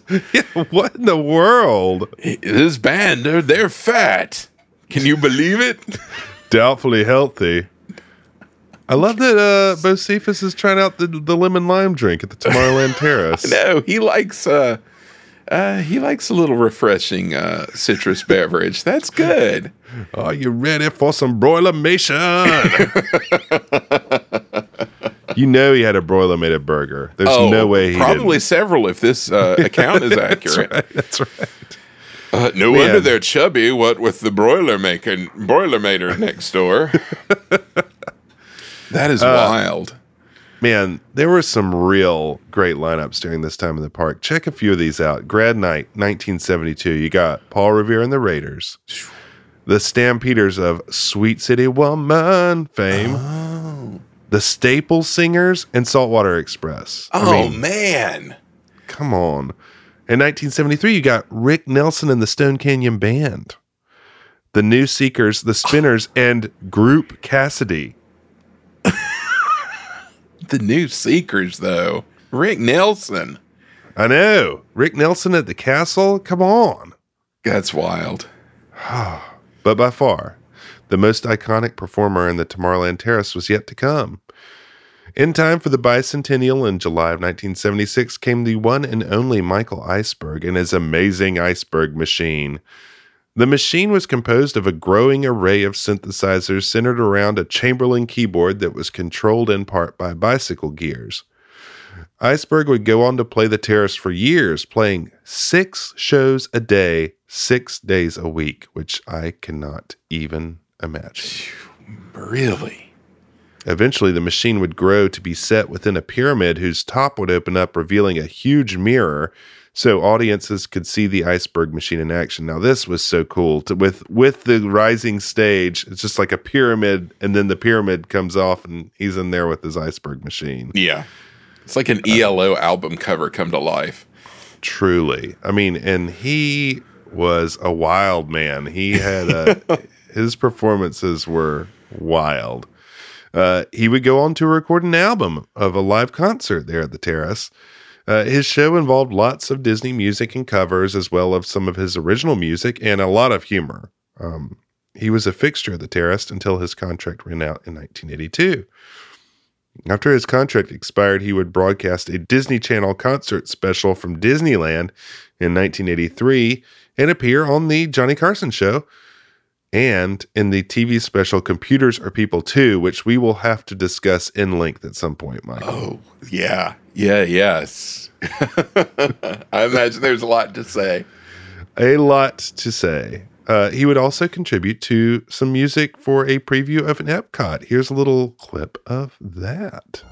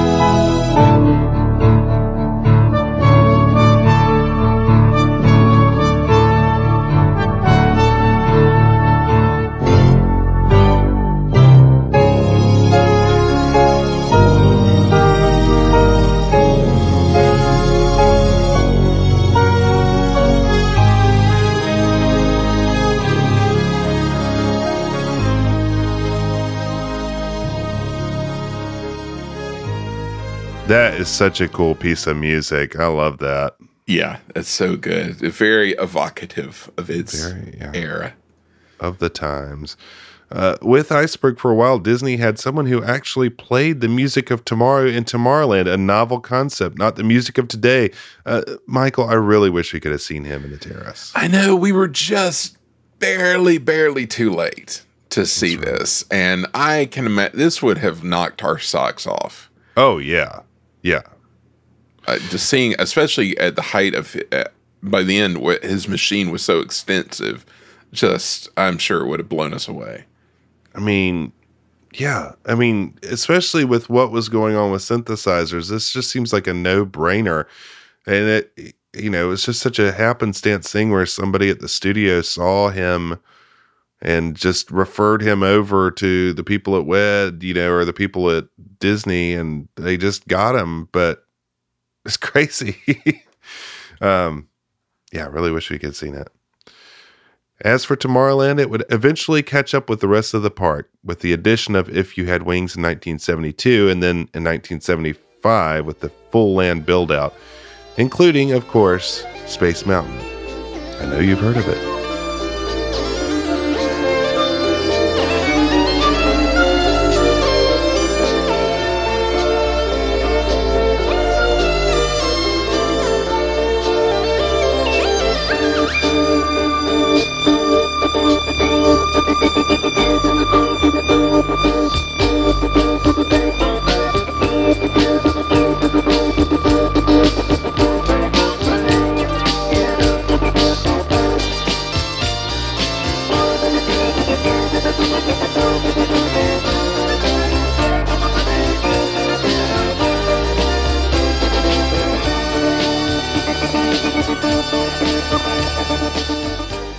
As we enter the year during which Epcot will become, believe it or not, 40 years old, it's only right that we began a series of explorations into that park and its creation. Jeff, 40 years. How is that even possible? I only believe it's possible in that I am so close to the age of Epcot, and I know that it indeed is possible. But yes. Which also seems impossible. Yes. Doesn't seem like it should be possible. No, I mean, I think of when Disneyland turned 40. I mean, that was in the 90s. That was late. That was a long time. 40 years was a long time. Yes, it was. That was old. Oh, we've talked in the past about how the road to Epcot was a rocky one, as Disney management and Imagineers attempted to find a way to realize Walt's ambitions for a futuristic prototype community in a way that was achievable without his guiding vision. As one Disney spokesman brutally put it in July 1975, the concept that was originally envisioned is no longer relevant. That's one of my I trot that quote out whenever I can because it's a favorite. Yeah. Brutal. Or as Disney CEO Card Walker said, we must avoid building a huge traditional brick and mortar community, which might possibly become obsolete in Epcot terms as soon as it is completed. It was in this era when Disney slowly began to promote the narrative that Walt Disney World itself, with its innovative use of technology and prototype systems, was the actual realization of EPCOT. EPCOT was never meant to be an actual residential development, the story would go, as the years passed, but instead it was the set of values upon which the Florida property was modeled. This, of course, led to the Danny Kaye monologue about Disney World being EPCOT and Epcot Center being the center of EPCOT and Disney World and la la la. In 1975, however, Walt's EPCOT film was too recent in the public consciousness for that line to work, and the Florida legislature certainly hadn't forgotten the massive concessions it had given to Disney in order to make EPCOT happen. Therefore, the company had to be fairly candid in its admissions that they were changing EPCOT into a form with which they were more comfortable, that of themed entertainment. But what would that mean? That year's annual report to shareholders, Walker claimed that, quote, a dynamic and achievable approach to EPCOT is rapidly coming into focus. Gone was the idea of an actual city of tomorrow. As Walker said, we believe we must develop a community system oriented to the communication of new ideas, rather than to serving the day-to-day needs of a limited number of permanent residents. In the place of EPCOT, the city would be something else entirely.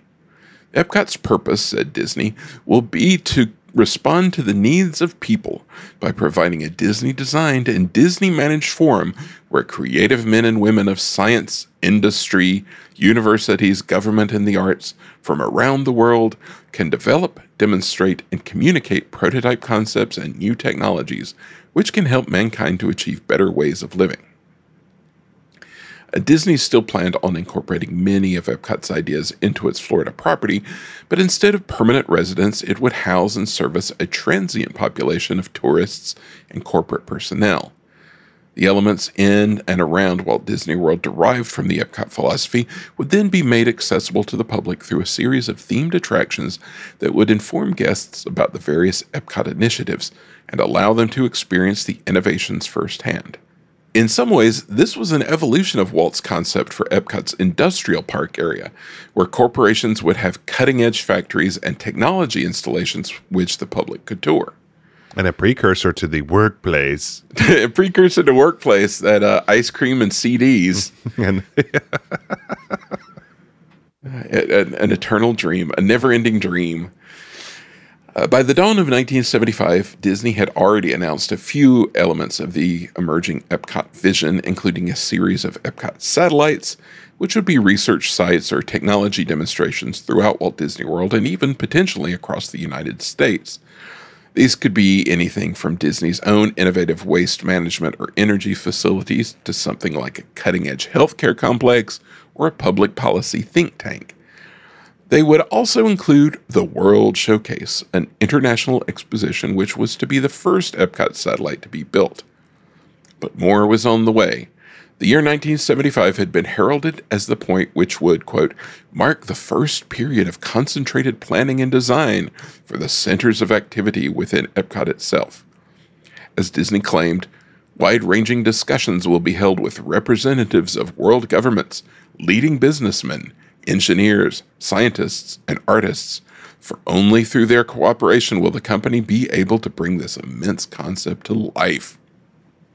The reason given for this sudden EPCOT push was that 1975, said Walker, would officially mark the end of Phase 1 of Walt Disney World's development. Enough attractions would open at the Magic Kingdom that year for it to reach a theoretical capacity of 70,000, which would match that of Disneyland.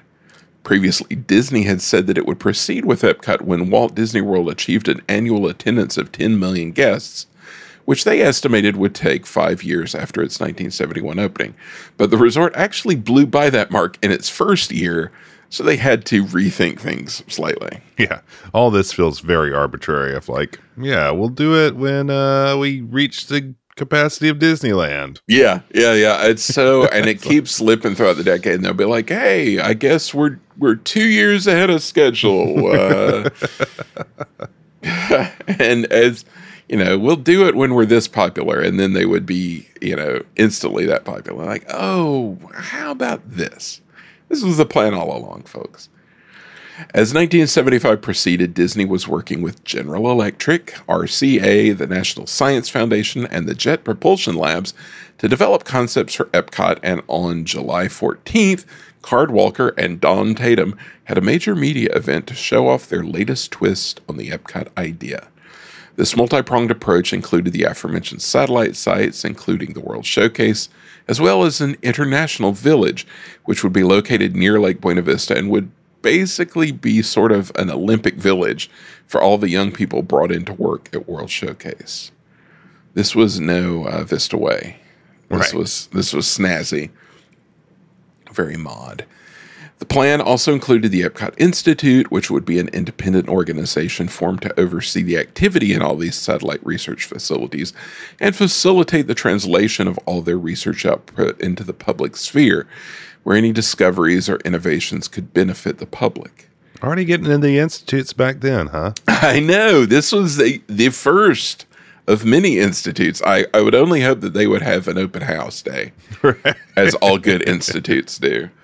One day only, open house. Right. The most prominent new element announced that July was the Future World Theme Center, a gated attraction which was meant to serve as a single site where all the ideas and fields of studies being explored in the Epcot satellites would be made accessible to guests. Located roughly where Epcot Center sits today, the Theme Center was conceptually a sort of bridge between Walt's idea for an industrial park and the Future World attractions we came to know when Epcot Center opened. This marked the first appearance of pavilions themed to different fields of study.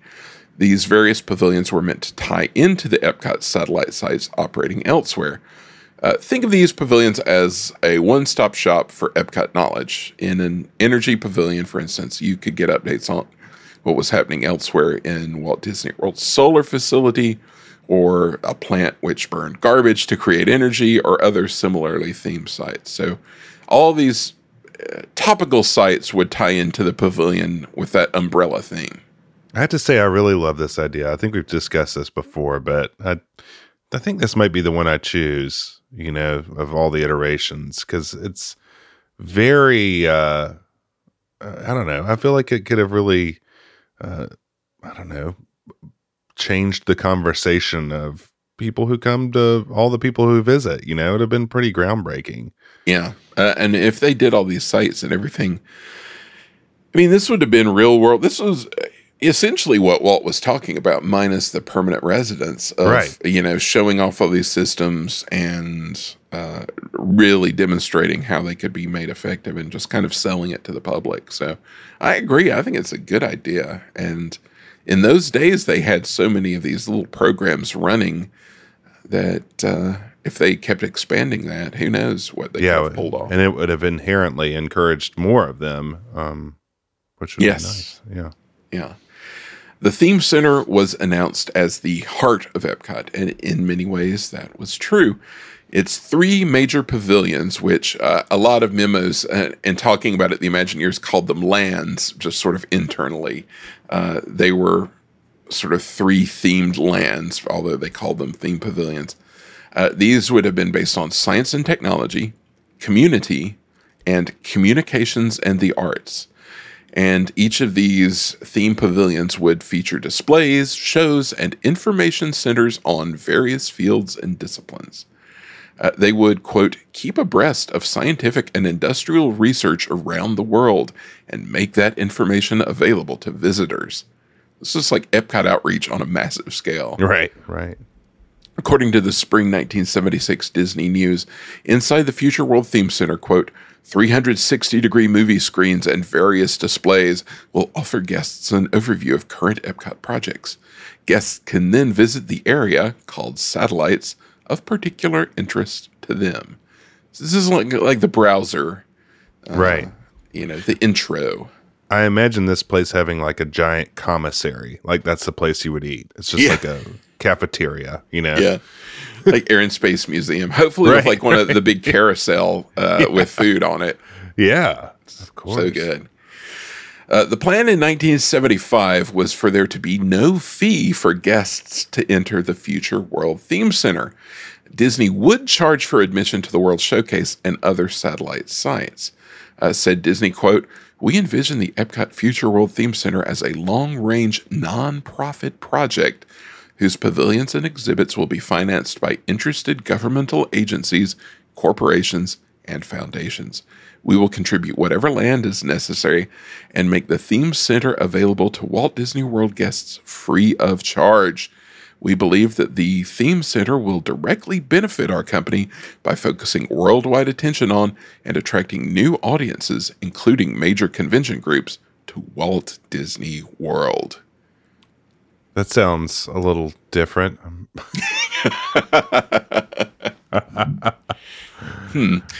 This was a goal that Disney openly discussed at the time. Their spokesman would mention how the theme center project was partially intended as a way of getting people to spend 2 days at the resort instead of just coming to the Magic Kingdom for one.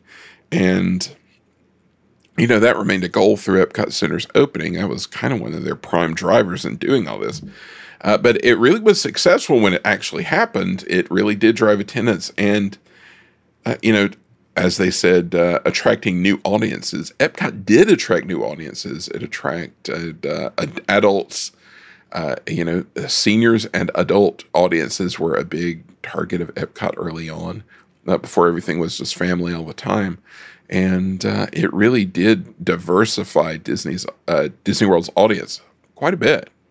That's right. That after 4 crowd, the after 4 pass, the fine diners, you name it. Culture. A beautiful Parisian cafe. The urban sophisticates. Yeah. That's true. All of those in the Orlando area coming to Epcot.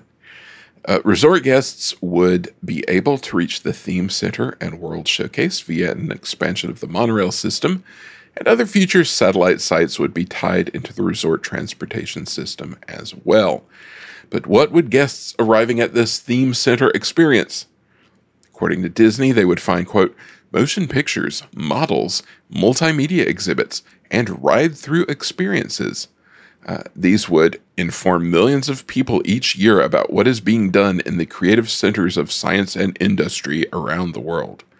They added, "Most importantly, it will demonstrate how these new technologies and ideas can be applied in a practical way to improving the environment for living in existing communities throughout America and the world." So there's a little of that Walt Epcot DNA.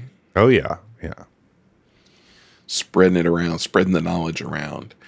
Theme center guests would arrive first at a transportation hub, which would connect to the rest of Walt Disney World via motor coach, monorails, and people movers.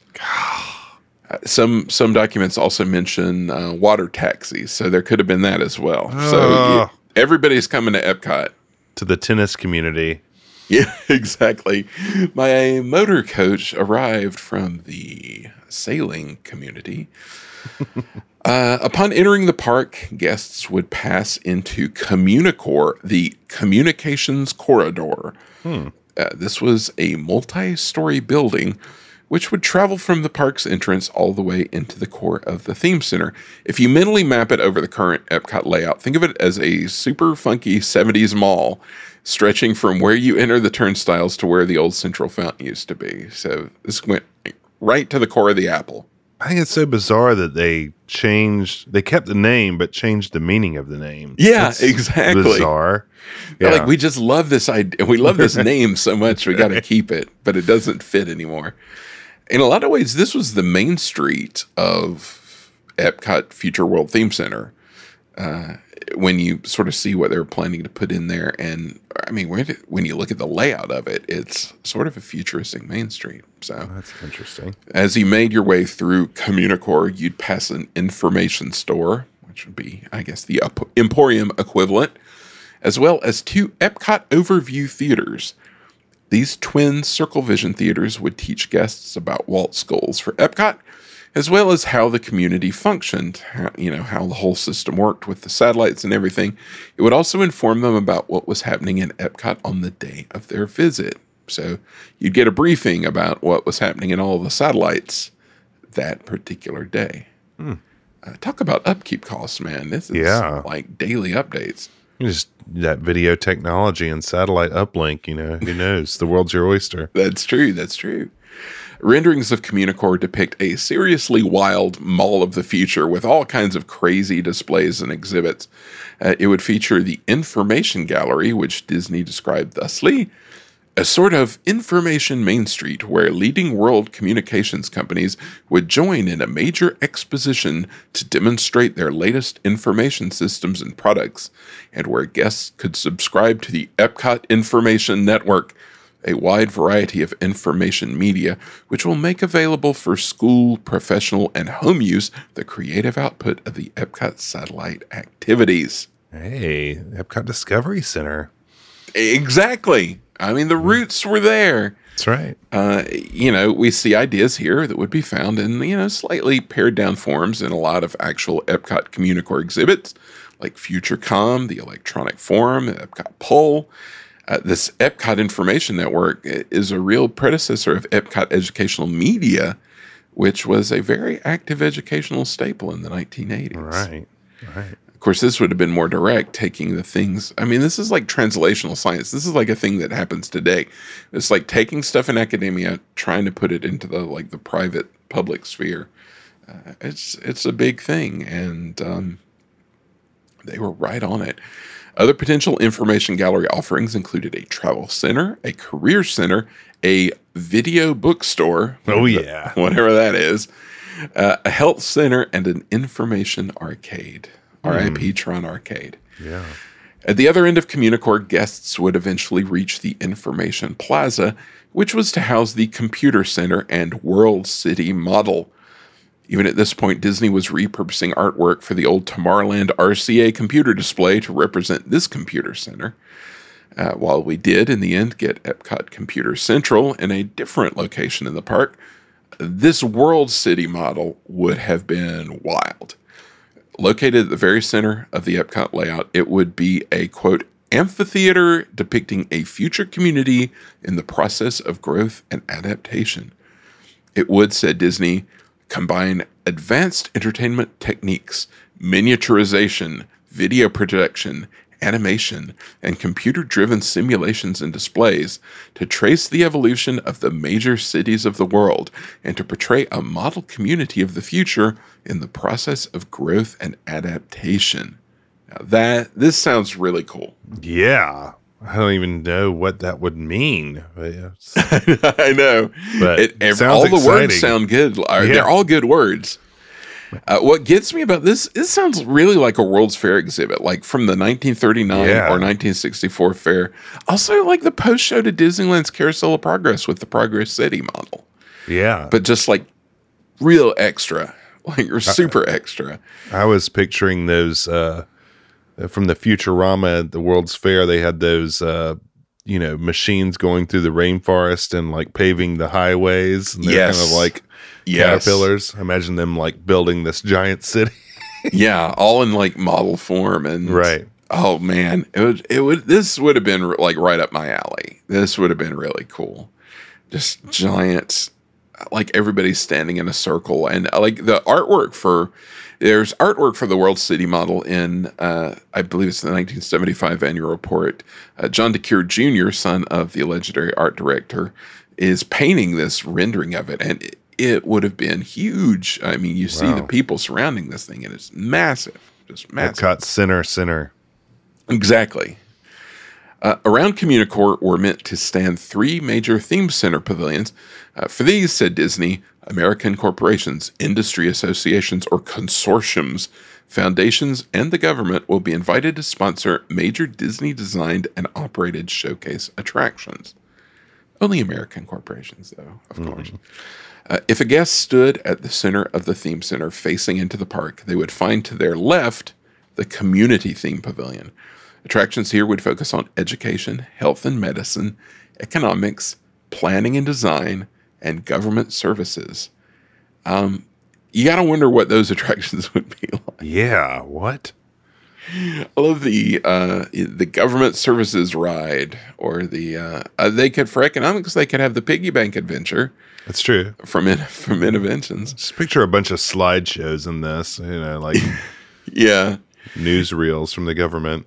It is perhaps very telling that you never see concept art for any of these things at all. I think so, yeah. Dead ahead, if you were standing in the center of EPCOT, would be the Science and Technology theme pavilion, focusing on, let's see, energy, transportation, agriculture and food production, oceanography, and outer space. You might notice that these are almost exactly the pavilion themes found in Future World when it opened in 1982, and as artwork from 1975 indicates, these were probably the exhibits that were most developed even at that point. These are the things you see in the annual reports and in the magazines and stuff. It's clear where their interests lay. In an early list of assignments for these pavilions, it's clear that Claude Coates had an outsized role in the development of many of these shows. As of April 1975, he was assigned to energy and agriculture. Gordon Cooper, the former Mercury astronaut who Imagineering had brought on as an executive to help reach out to potential corporate sponsors, was assigned to energy and space, of course. Exitencio was assigned to communications, while the legendary Bill Evans and landscape architect Herb Ramsayer were also on the agricultural team. Our old pal George McGinnis was on space, along with Rick Harper and Bill Bachet, who, as we had mentioned, worked on the old Tomorrowland programs. So there's a connection there. Roger Broggie, Bob Gurr, and Dave Gegenbach were on transportation at that time, and none other than Tony Baxter was on oceanography. So it's easy to see how these projects evolved into the pavilions we knew later.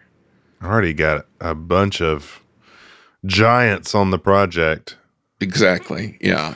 Although, very few of these would be the ones that sort of were there at the end. So it's interesting. Right. It would be interesting to track how it changed over time. You just got to get Gordo off Space Mountain because it's so much like the real thing, It's so much like the real thing, just like training. Art for the energy exhibit shows a massive laser display. This is one you'll see online floating around a lot. Another piece shows ride vehicles on a track riding around a very mod-looking, seemingly solar-powered kinetic sculpture. Very funky and of its era. Concepts for the land included terraced gardens, which people would pass through on a speed ramp, and a lot of the ideas which actually would make it into the land pavilion later were present right there at the start. Artwork for a space attraction shows omni-mover vehicles parading off into a massive space station, which looks really cool. And a really wild rendering shows several dozen small circular pods containing guests who are looking out onto a massive projection of spaceships swooping past Saturn. So, what could have been? Yeah, it's amazing to me they didn't build space like right at the beginning. I know it was part of the initial design, but from the very beginning it was kind of tied into the DNA, and it never quite right. I mean, it was so perfect for the park, and I mean, it's just in the end it comes down to sponsorship, but of all the things to leave out, right, gotta have that space, man. Handwritten notes by George McGinnis for the Space Pavilion show a template that would become very familiar for EPCOT guests and, as we have mentioned before, had been a part of early Disney educational efforts as well. His outline begins with, of course, a dive into history, from early Chinese explorations of rocketry to the efforts of Goddard and von Braun. This would segue into depictions of modern and future space travel, and would include explorations of how space exploration could help us understand Earth itself. So very, thinking along the EPCOT lines from the very start. That's right. The third theme pavilion, which would be to the right, kind of where the land is today, if you were imagining this, was supposed to be communications and the arts, which would tackle information and communications as well as the performing, visual, and design arts. These, of course, would eventually morph into the Spaceship Earth and Imagination shows, just after a lot of deliberation. Judging from concept art, these pavilions would be named along a similar scheme a la the Future World of Energy, or the Future World of Communication, things like that. In fact, after EPCOT opened, the educational media branch did put out 3 books entitled The Future World of Energy, The Future World of Agriculture, and The Future World of Transportation. So that nomenclature lived on after. That makes sense, because I always wondered why they only did those. Yeah, exactly. Some proposed park layouts include a visual icon called the Communications Tower, which would be the park's weenie of choice. Other layouts include a conference center to host all those people coming to study at the EPCOT satellites. And a lot of them have like a big auditorium as part of it to have, you know. This is seminars. all furthering my cafeteria commissary theory. Yeah, exactly. Yeah. It fits in really well. The world's largest cafeteria with the broilimation. Oh, man. The broilimation contract alone would have been massive. Yeah, exactly. you know, they would have found a new broilimation machine for that. Broilimation 2000. Right. It's important to note that things were in constant flux at this point, with tons of ideas getting thrown at the wall daily. Memos tell of everything from a casino of information to a future world of information that would include an office of the future, school of the future, and drugstore of the future. Whatever that means. This all wasn't just talk. Behind the scenes, they were really working to get things going. 1976 saw them reach out to Ralston Purina, of all people, for an aquaculture project for the Agricultural Center. This would have been, a satellite site that would fit in with that pavilion. The same year saw the University of Arizona's Environmental Research Laboratory brought in to help develop a plan for a controlled environmental agricultural facility to help produce food for use in Walt Disney World, which panned out eventually. That's right. These are just a couple of examples. Disney really was reaching out to people, and I think a reason a lot of this didn't happen is governments and foundations and corporations and things first this was in the 70s, so everything was terrible and nobody had any money to do anything. And, Disney did try and just didn't get the response that they had hoped for. Eventually, the time-honored factors of money and time came into play. Disney's plans were scaled down. The idea was floated to focus on starting only with the science and technology land at first, and selecting a few key subject area pavilions for the park's opening. Other elements were downsized or morphed into other things. The World City show seems to have evolved first into like an Omnimover ride into the future, and I think that's slowly became the show we know as Spaceship Earth. And it's almost like a chart, like a visual evolution of, like, you see like the Homo sapien evolving into like a human being.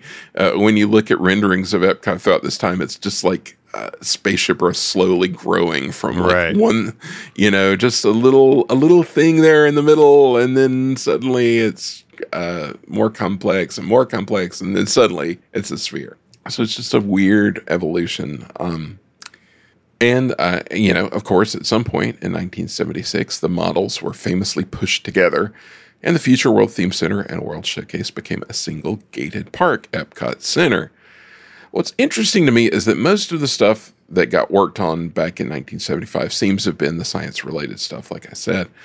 Even when they switched to the Epcot Center model, pretty much all of the humanities stuff got ditched. Imagination itself, it was a late add to the lineup, and then only because they were looking for something Kodak could sponsor. Yeah. Again, Spaceship Earth has some arts and humanities in it, but yeah. And that was only because they kind of tweaked the show because AT&T, they originally wanted IBM to sponsor it. And when they got AT&T, or a Bell System at the time, they had to kind of tweak its message. One wonders what format, all of that stuff would have taken if they'd followed through with it, and how quickly a lot of it would have become outdated. You think about these Office of the Future type exhibits, that would face the same challenge they worried about for Walt's brick and mortar city. For sure, yeah. Mm-hmm. In a lot of ways, making rides that focus mostly on the past with a sort of vague, nebulous view of the future at the end wound up being a lot more of a timeless approach, I think.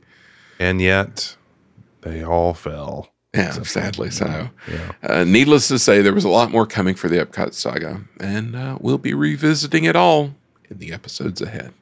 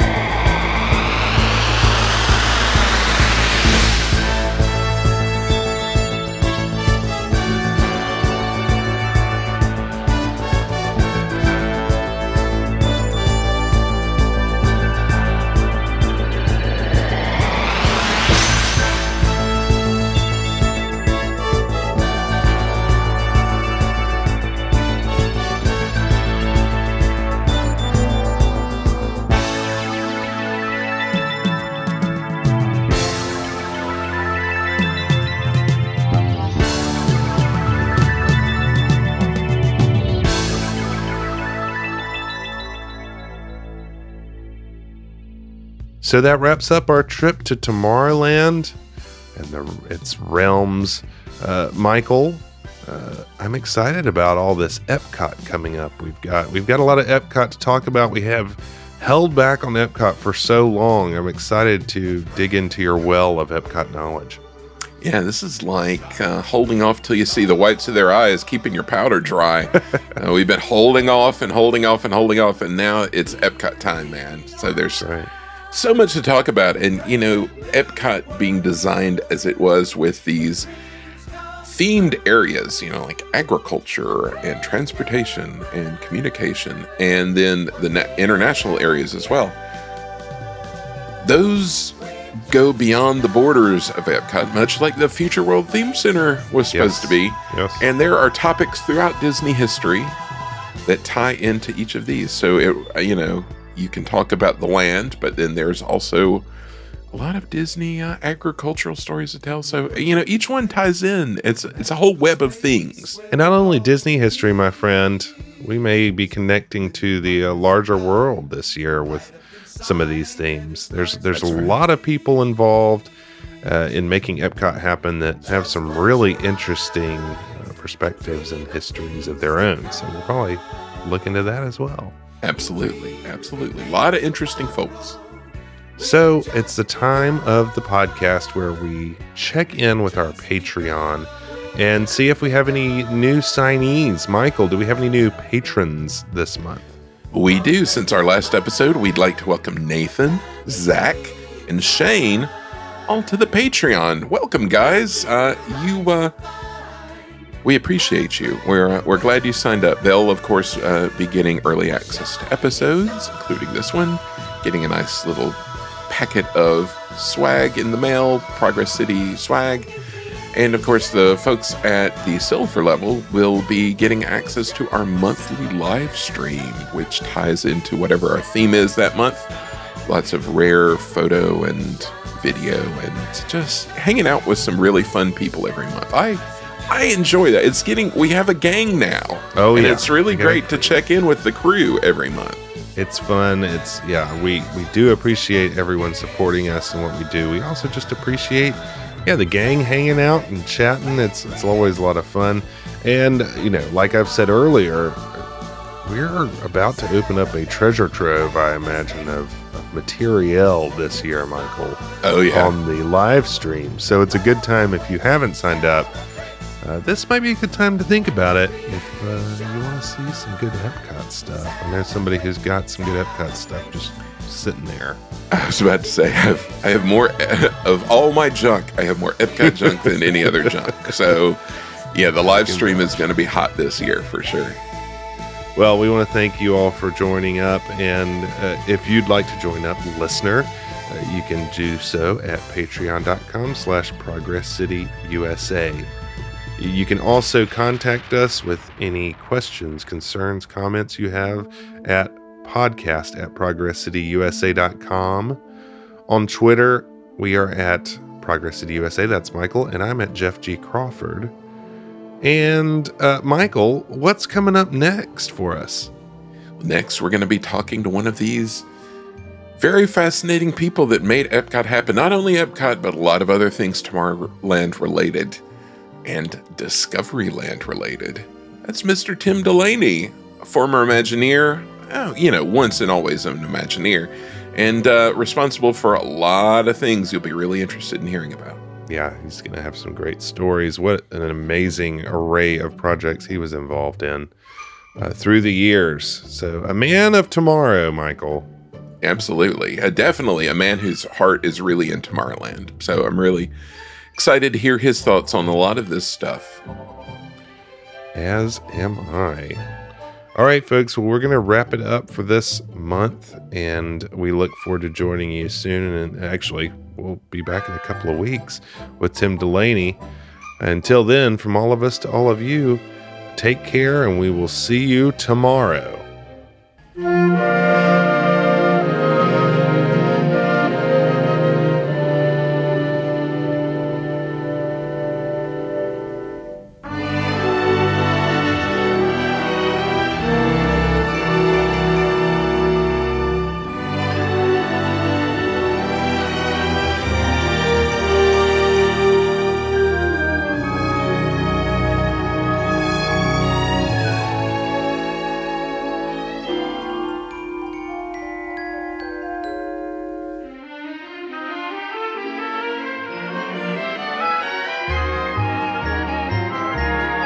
right now it's time to go. Remember, everything you've seen here in our all-electric city is really possible today. so if you know any cities looking for a new springtime of progress, tell them about Progress City. Thanks for joining us. They call it progress, progress. Our time is at an end. We'll be seeing you again next time at Progress, progress. We'll meet at Progress City, USA. You've been listening to the Progress City Radio Hour, created by the folks at ProgressCityUSA.com. We're also on Facebook and Twitter at Progress City USA. If you want to contact us, please write podcast at ProgressCityUSA.com. The Progress City Radio Hour is recorded at Arbor Ridge Studios in Chapel Hill, North Carolina, on the web at arborridgestudios.com. The title theme was composed by Jeff Crawford, whose music can be found at jeffcrawfordmusic.com. Please join us again soon for another Progress City Radio Hour. They call it progress.